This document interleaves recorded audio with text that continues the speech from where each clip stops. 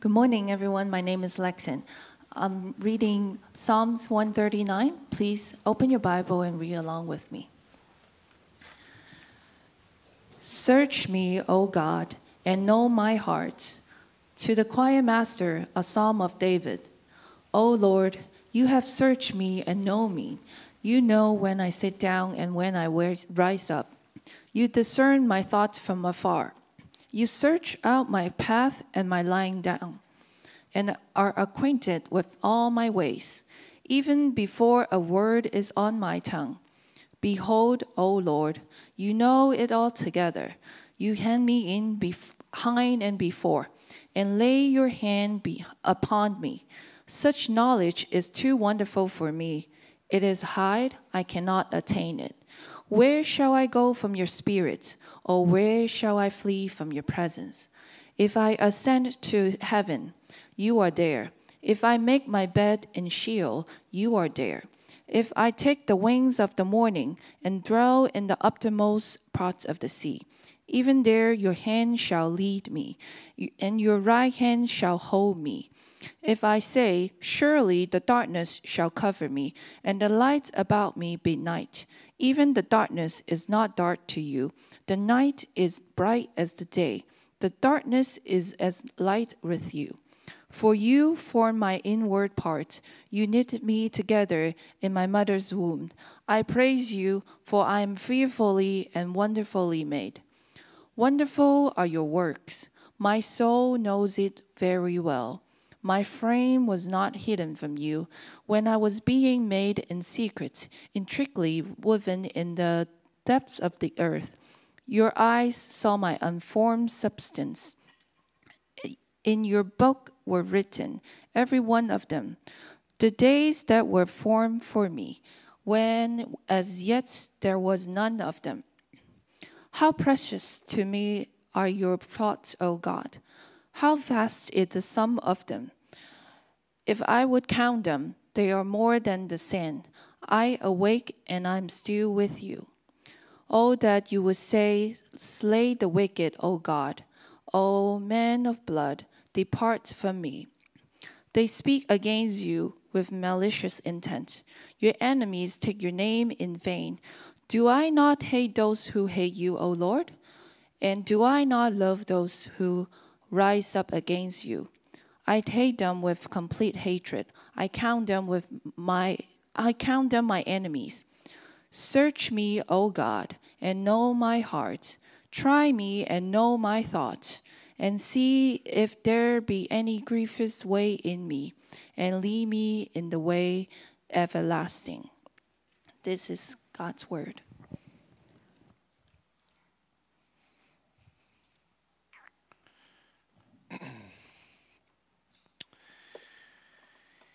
All right. Well, good morning, Solano. My name is Paul. I'm the associate pastor here. It's good to be with you. I've been out for a few weeks. I took a vacation. We were in Oregon for a family reunion, and then we took a Sunday off and had a family day. Our lead pastor, Andrew, is also out, so we won't see him for a few weeks. And I just want to thank some of the elders who've been able to preach through the Psalms. I think it's been good for us as a church to hear from them. Peter, having been an elder for several years now, and then a few of our new elders. So even though I wasn't here, I was tuning in on the live stream and appreciating how God spoke through our elders to help us connect with the Psalms. I'm calling this series God in the Raw because they give us a raw look at who God is, and not who we want him to be, not some kind of man-made image, but who he really is, and who we can be, how we can be raw before God. So I titled today's sermon, The Cure for Low Self-Esteem. That might be a little bit of an ambitious title, but I do believe that that is what Scripture offers us, particularly this passage. And that because, self-esteem is, I think, a low self-esteem is one of the biggest problems that I think is facing the human condition. And it's actually been one of my biggest struggles in my life. And so the psalm I chose, this is why I chose this Psalm 139 and next week's Psalm Psalm 4, they both deal with some of my biggest struggles I've had in my Christian walk. And so this one is a psalm that has helped me with this issue of low self-esteem. But I don't think I'm alone in this. In the 1950s, Norman Vincent Peale wrote a book called The Power of Positive Thinking. And this captured a whole generation of boomers, they'd be called boomers now, with the power of believing in yourself. Now, he also included in it kind of a faith, kind of a pseudo-Christian faith perspective. And so I wouldn't necessarily agree with his solutions, but I think he identified the problem because what he said is, he wrote, everywhere you go, you encounter people who are inwardly afraid, who shrink from life, who suffer a deep sense of inadequacy and insecurity, and who doubt their own powers. They doubt themselves. And I think he's right. I think that's an accurate observation about the problem that faces many of us back in the 50s, now in American culture and around the world. And you just have to listen to people tell their story. And this is going to be a theme that comes up a lot of the time, is that struggle with feelings of self-loathing, of self-doubt, self-hatred, inadequacy. You can see that as one of the main character arcs of almost any superhero movie, is they have to learn to accept themselves, embrace themselves. Our pop song anthems sing about this. It's clearly one of the issues that plagues humankind. And it plagued me. It plagued me for a long time. It still does, but it really gripped me in my late 20s, early 30s. I had horrible cynicism about myself and pessimism. And the way I would say it in my head is I would say, God seemed to have gifted people and made them unique except me. Like I was somehow excluded from God's good creation, and I just felt like I had nothing to offer, and I was just lame. Now, that's pretty irrational, but I couldn't shake it. You just have to ask my wife. She says that cheerleading me was a full-time job, on top of being a mother and having a full-time job with crew. Just to keep me going. I had a deep problem. This cynicism was wired deep, and I've kind of reflected on where that came from. I think as a child, probably a lot of this struggles form in our childhood. I was born with a birth defect, and so I was always kind of ashamed of my birth defect. I wanted to hide it. I loved sports, but I was always undersized, and so I had a bit of a shame I had some body shame there, comparison shame. I got made fun of in elementary school because I lived in San Jose, and I went to school in Los Altos.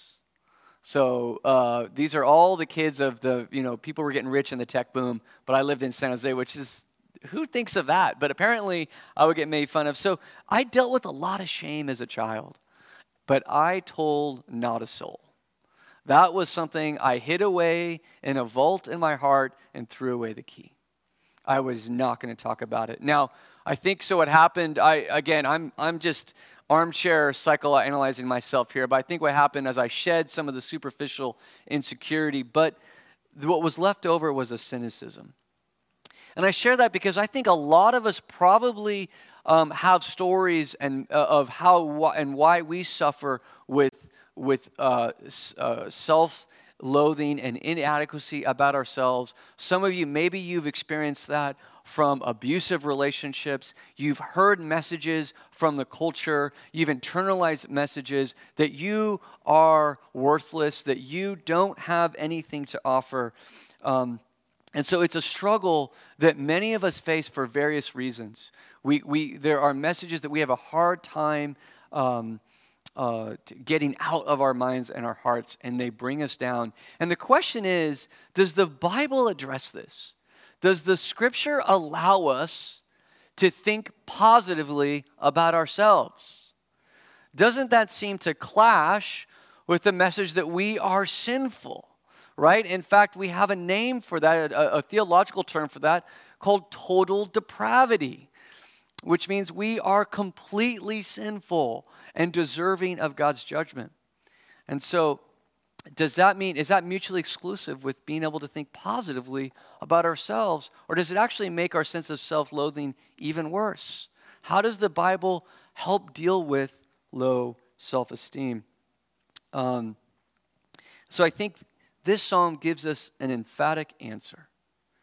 An emphatic and powerful answer. And so what I want to look at is, what are we permitted to believe about ourselves?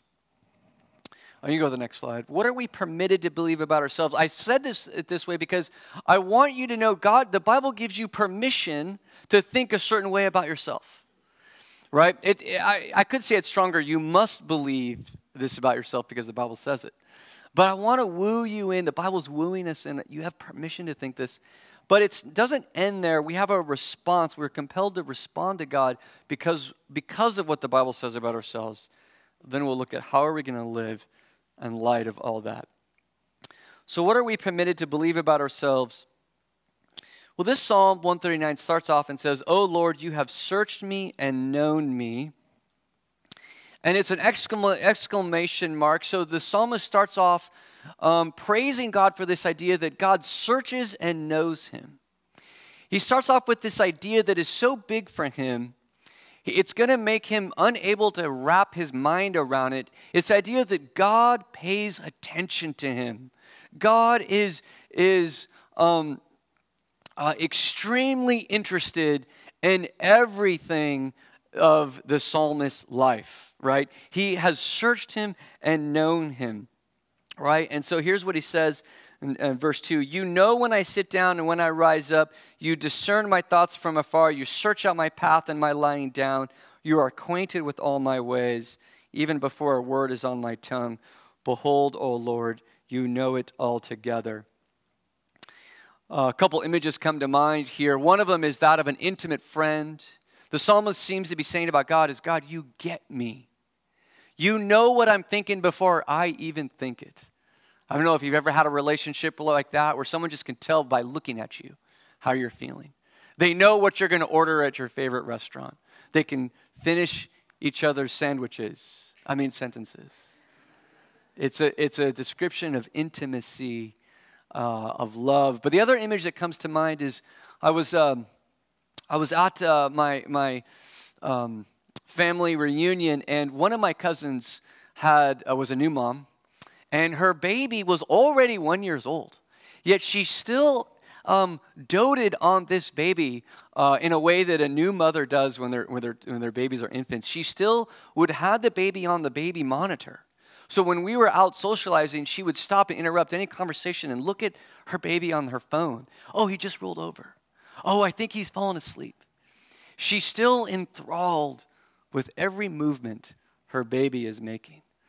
And so that's the image I get. The psalmist is saying that God is doting on him with like a new parent love that just wants to soak in every moment of their new baby, except that enthrallment never ends, right? For us, we have 3 kids. We felt that way with our first, but by the second and the third, you kind of put them in the crib and they'll figure out how to fall asleep. But God, that love, that parental love, that intimate love is intense our whole lives. And so that's the first thing we're permitted to believe. This is what the psalmist is exclaiming. God loves us intimately. But the problem with this kind of intense love, what's the problem with this love that we're going to feel? What is this kind of love? What does it do to us? It can make us feel uncomfortable. Miguel made a great point in our huddle this morning. We can feel guilty to receive this kind of love like we don't deserve it. And so some of us have felt that even in relationships, we have a tendency to want to pull away from intense love, right?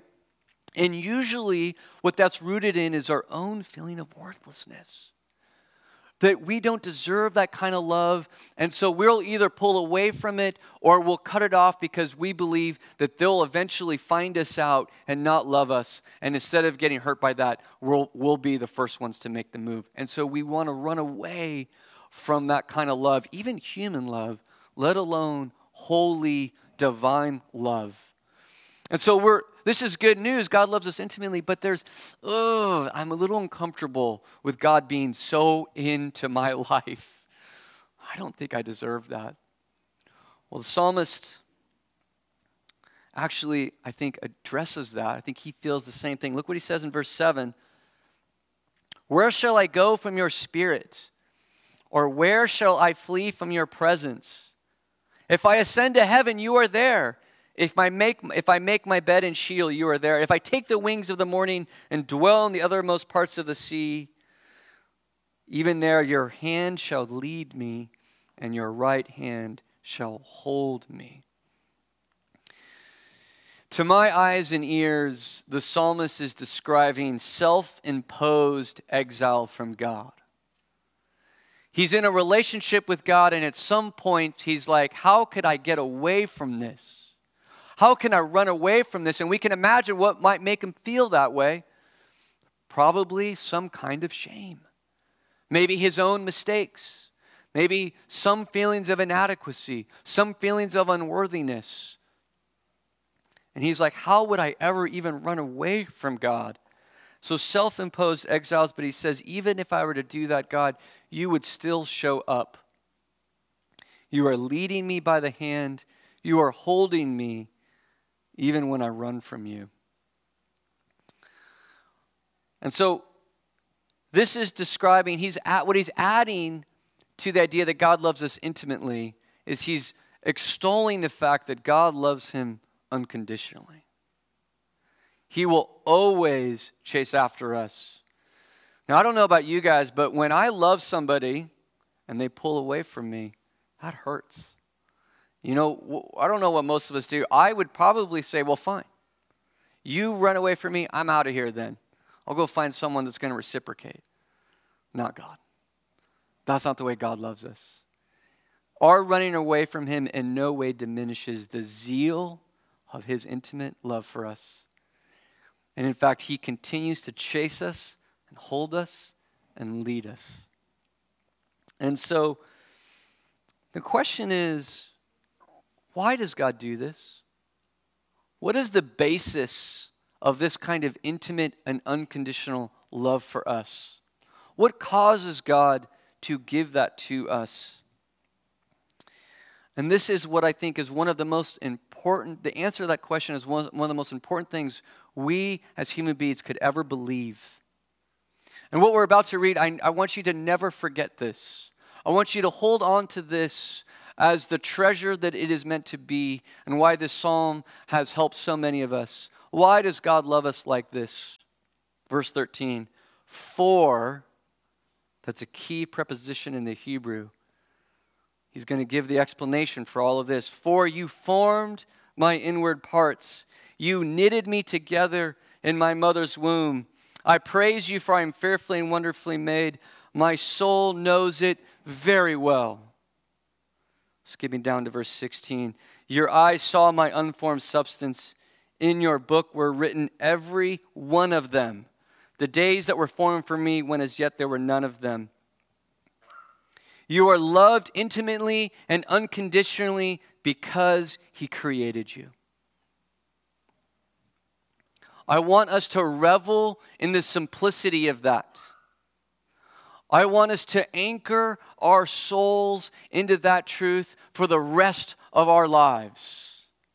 You are loved that way, like a doting parent, like a protective father, like an intimate friend, like a lover who's going to chase you wherever you go, because God created you. In the Enlightenment, apparently there was an existential crisis. How do we know we exist? What if this is all just a lie? And so Descartes came up with that famous saying, I think, therefore I am. And I guess it put everyone at ease. Oh, I guess I really exist. It's funny reading that now. That doesn't do much for me. Does that help you guys? I think, therefore I am. Does that comfort you? I don't know. It doesn't do much for me. But do you hear what the psalmist is saying? I think this is a more powerful anchor for us. He's saying, I exist, therefore I am loved by my Creator. And so This is what the psalmist wants our soul. This is what God wants our soul to believe. But it doesn't stop there. He actually describes the way in which God created us to poetically show this love, right? And so we see this list of descriptions, and I just want to walk through them. I want to soak this in. It says that we were formed by God himself. The image there is like being molded. I don't know if you ever worked with clay, right? It's this intimate, personal experience of shaping this piece of clay slowly and delightfully over time.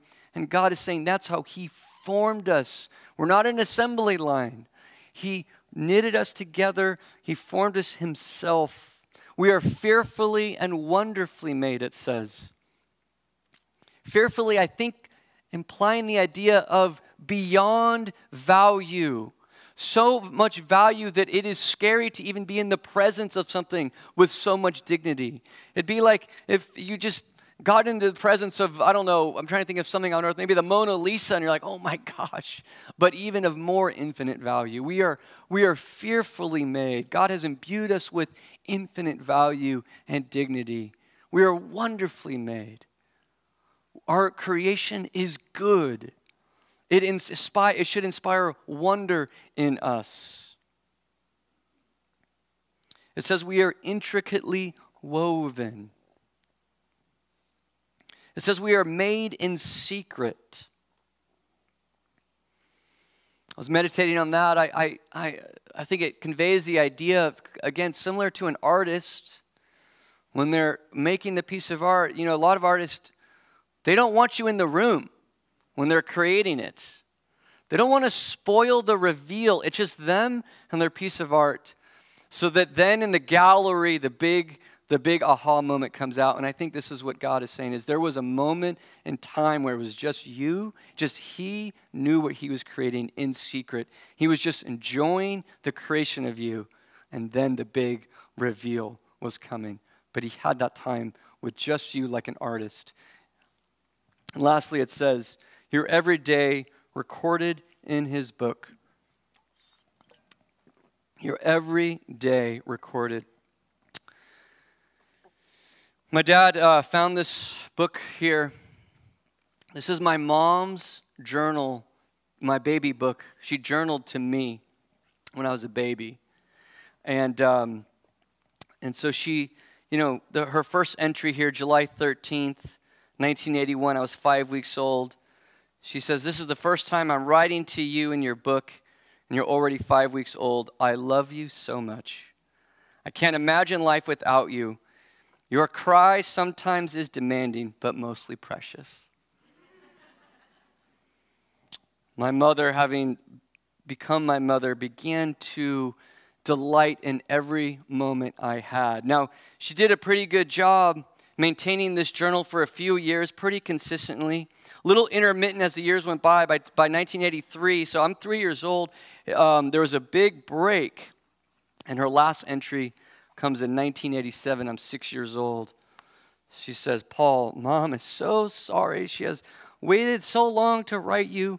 You are almost 6 years old. Your first baby tooth has come out today. You are so big now. And that was the last entry. She was delighting in my tooth, my first tooth. And she wrote it down. And she did pretty good. I was 6 years old. And I think my mom's love and a mother's love to journal her child's every moment is just a shadow of what God does. God records your every moment. There is no intermittent time. There is no break in the years. He does not stop when you're 6. Your every day recorded. And this is not clerical. She's not just writing down as facts. She is delighting in her relationship with me. This is a love journal. That's what the psalmist is conveying about your creation. He has delighted in every single moment, every day of your life. And the fact that it was written before you were born, I think hints at that it's also guided by his providence. This is my mom reacting to me. But this is also God saying, I have designed every day for you. and written them all down. And so the psalmist responds and says, I praise you, for I am fearfully and wonderfully made. And he pulls back for a second and he says, wonderful all your works. My soul knows it very well. This is what God wants us to believe about ourselves. You are part of God's wonderful works. God is showing off his glory, and you and we as human beings, we are the height of it, and he lets his soul deeply know it. He lets his soul be guided, determined, changed. This is the thought that no one can steal from him. His soul knows it very well. This is the good news of our creation. And so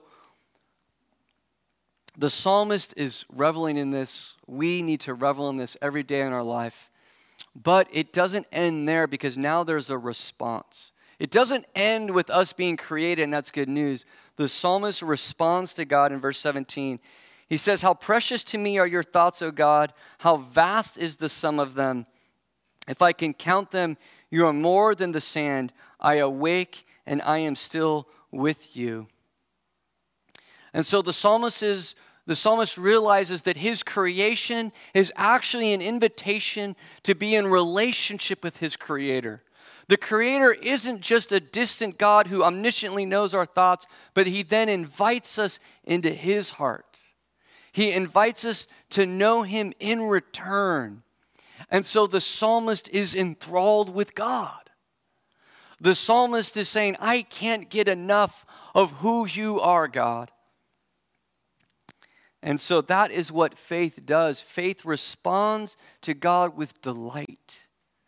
We are created so that we can know God.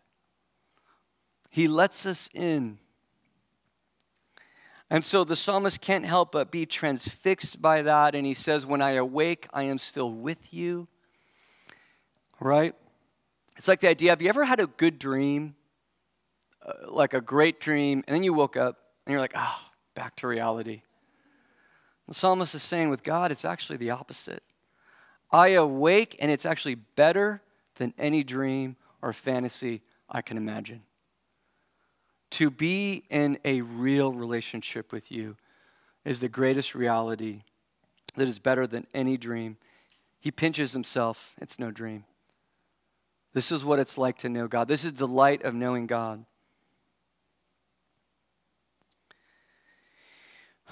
But there is a barrier to us feeling this way. There is something that is going to block us from experiencing our Creator with this kind of joy and intimacy and confidence and delight.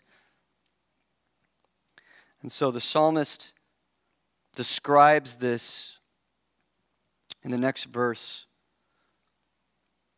Verse 19, oh, that you would slay the wicked, O God. O men of blood, depart from me.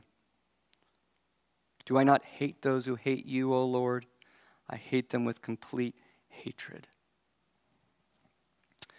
This is shocking language coming out of a very encouraging psalm. All of a sudden, he's praying vengeance on God's enemies. And so let me just start by addressing this passage and see the big idea of what the psalmist is conveying is he's expressing loyalty to God. So this is the second response to our Creator. Having known he was created by a loving Creator, his first response is to delight in God. His second response is to say, and I am loyal to you, God. So notice the language. I hate those who hate you. There are people who rise up against you, God, and I loathe them. Now, before we react too strongly about this, can't we understand that? I want you to think about somebody you love dearly. And how would you feel about someone who attacked them and hated them and spit on them and mistreated them? You'd have some hard feelings. And so the psalmist is saying, I am loyal to you, God, which means I can't stand people who hate you and rebel against you. And so we need to wrestle with this. Right? This is what's called imprecatory prayer. This is part of why I chose Psalm 139, because of how much it's helped me, but also because this is a theme in the Psalms. This is God in the raw. This is part of the rawness that we're going to see these imprecatory prayer, which means they are prayers calling down God's justice and judgment on the wicked. And here it is. And what this is doing, this is very jarring, isn't it, church family? Isn't it very jarring to read this after this beautiful picture of love and intimacy? We're supposed to feel that.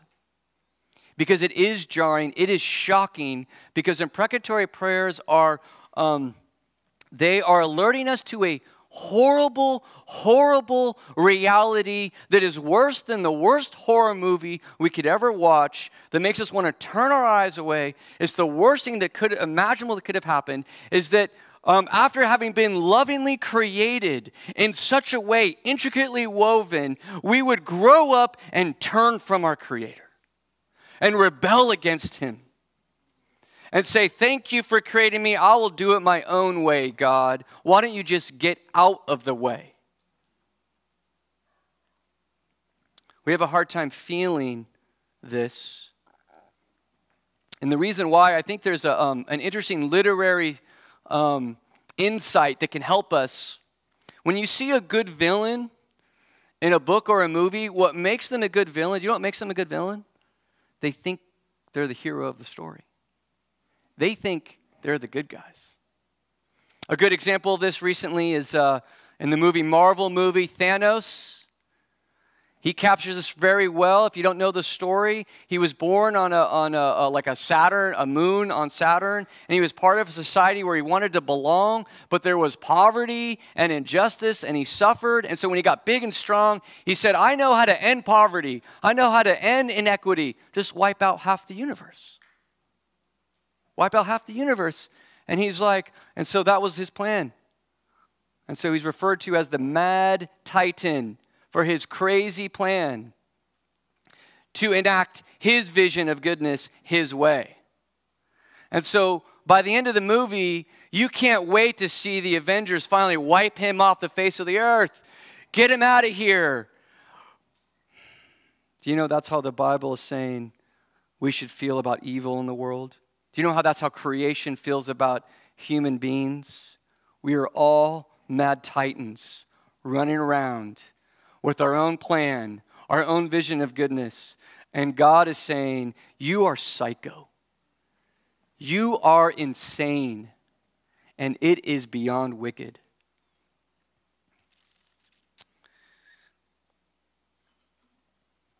And so this is pointing out a fundamental, the psalmist knows something fundamental of being created that we don't accept as human beings. All creation accepts this, except us. That to be created by God and all the benefits that come with that, to be created by God and have the intimacy and the love and the guidance and the protection is a package deal. If we are to be created by God, we are also accountable to God. You can't have the beauty of your creation without being accountable to the holiness of your Creator. You are fearfully and wonderfully made, which means by design you are morally made. You image God. You could be like God, or you can turn from God. And so the effects of rebelling against our Creator are twofold. We saw one of them right now. One is legal. We are condemned under God's righteous judgment when we rebel against God. And the other is existential. When we break from our relationship with God and we're alienated from Him, we lose our sense of what it means to exist. We are weighed down with doubt and self-loathing. And so that intimacy, that relationship that the psalmist is experiencing, we've lost that. And when we lose that intimacy with God, we also lose the sense of affirmation that that relationship brings to our sense of ourself, to our sense of identity. So this should make us feel a tension. We should feel a tension in this psalm. If God loved us and created us, how can he then want to slay us? How can he then have so much anger towards us? How can it go from such love and unconditional love to this anger? And so the answer is that, yes, there is an eagerness to slay the wicked, but there's a greater eagerness. There's a greater eagerness that brings us together as a church.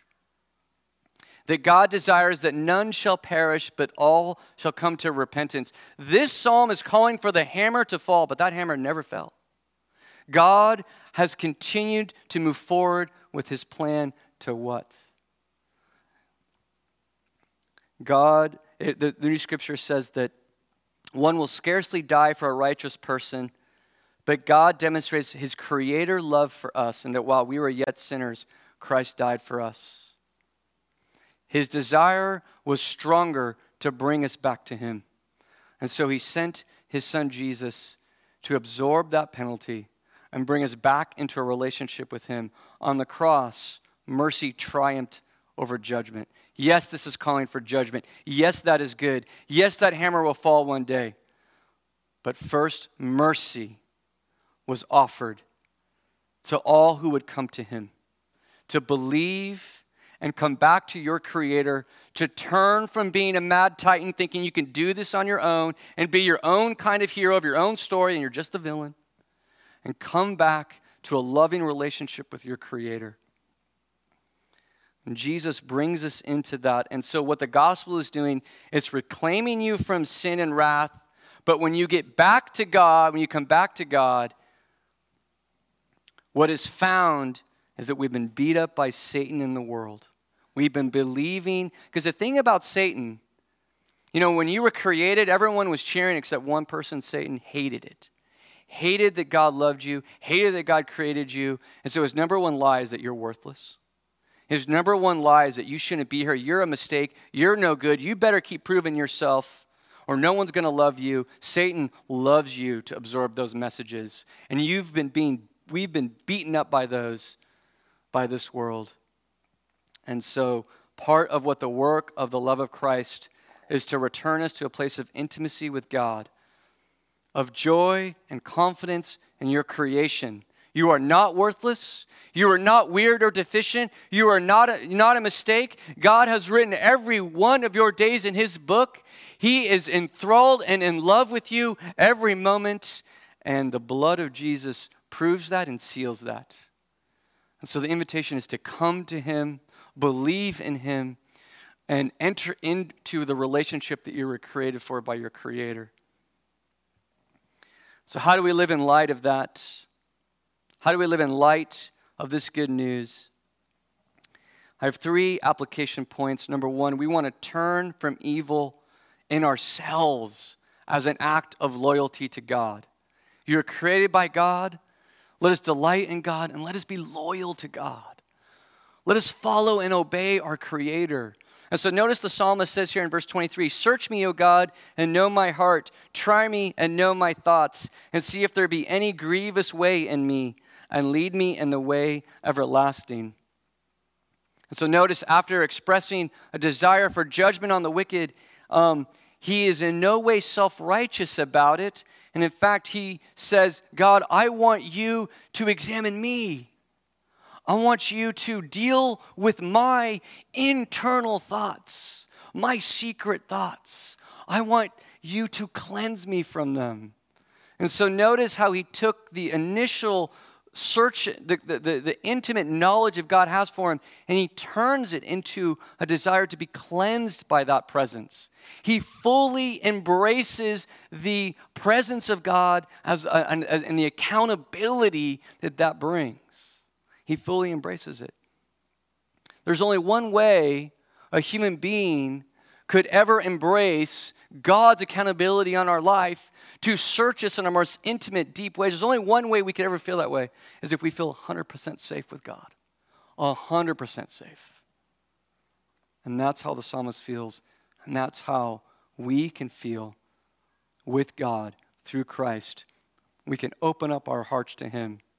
He is not the slayer of the wicked to us. He is not the judge. He is our loving creator, the Father who disciplines us so that we may turn from evil ourselves. The second application is we need to embrace the journey of self-discovery as an act of delight in God.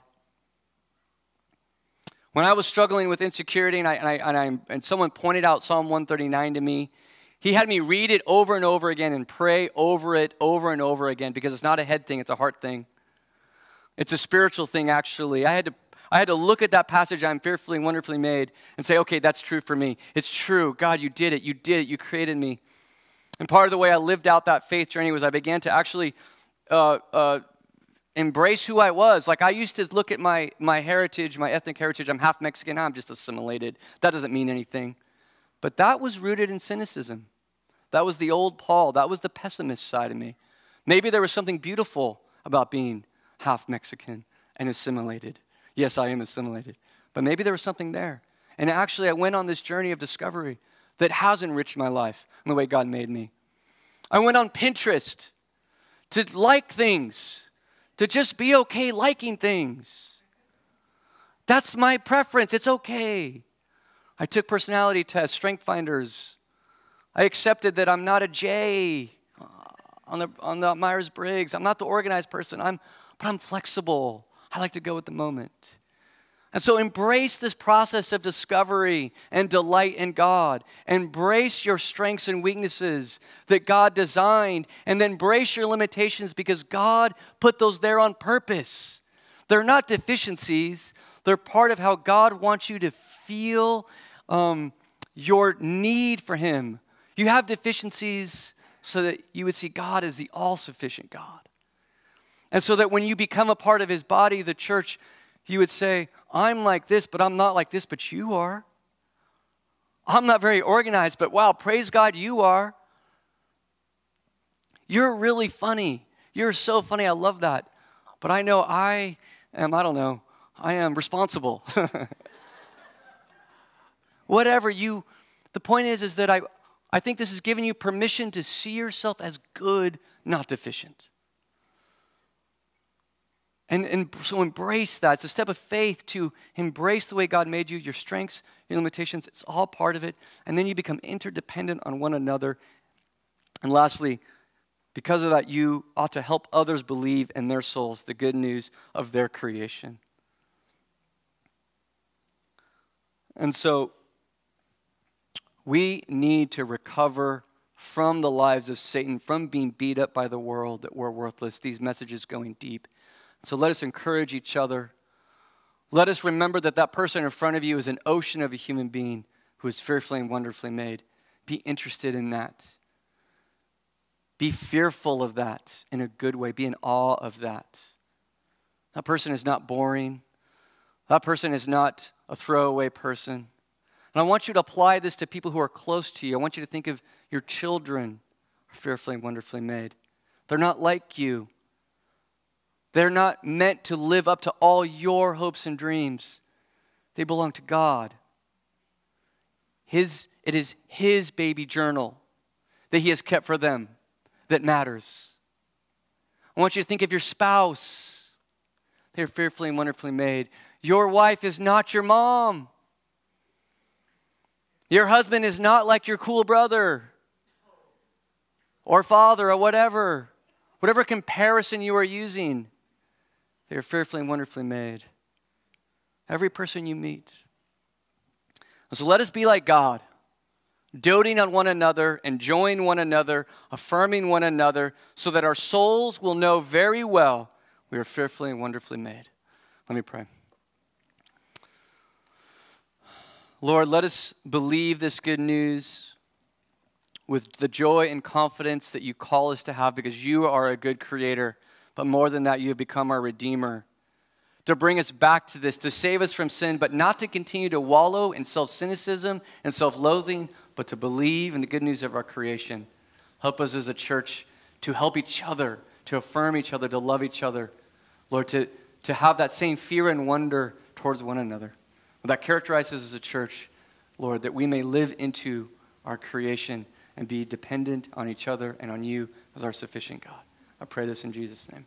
Amen. Amen.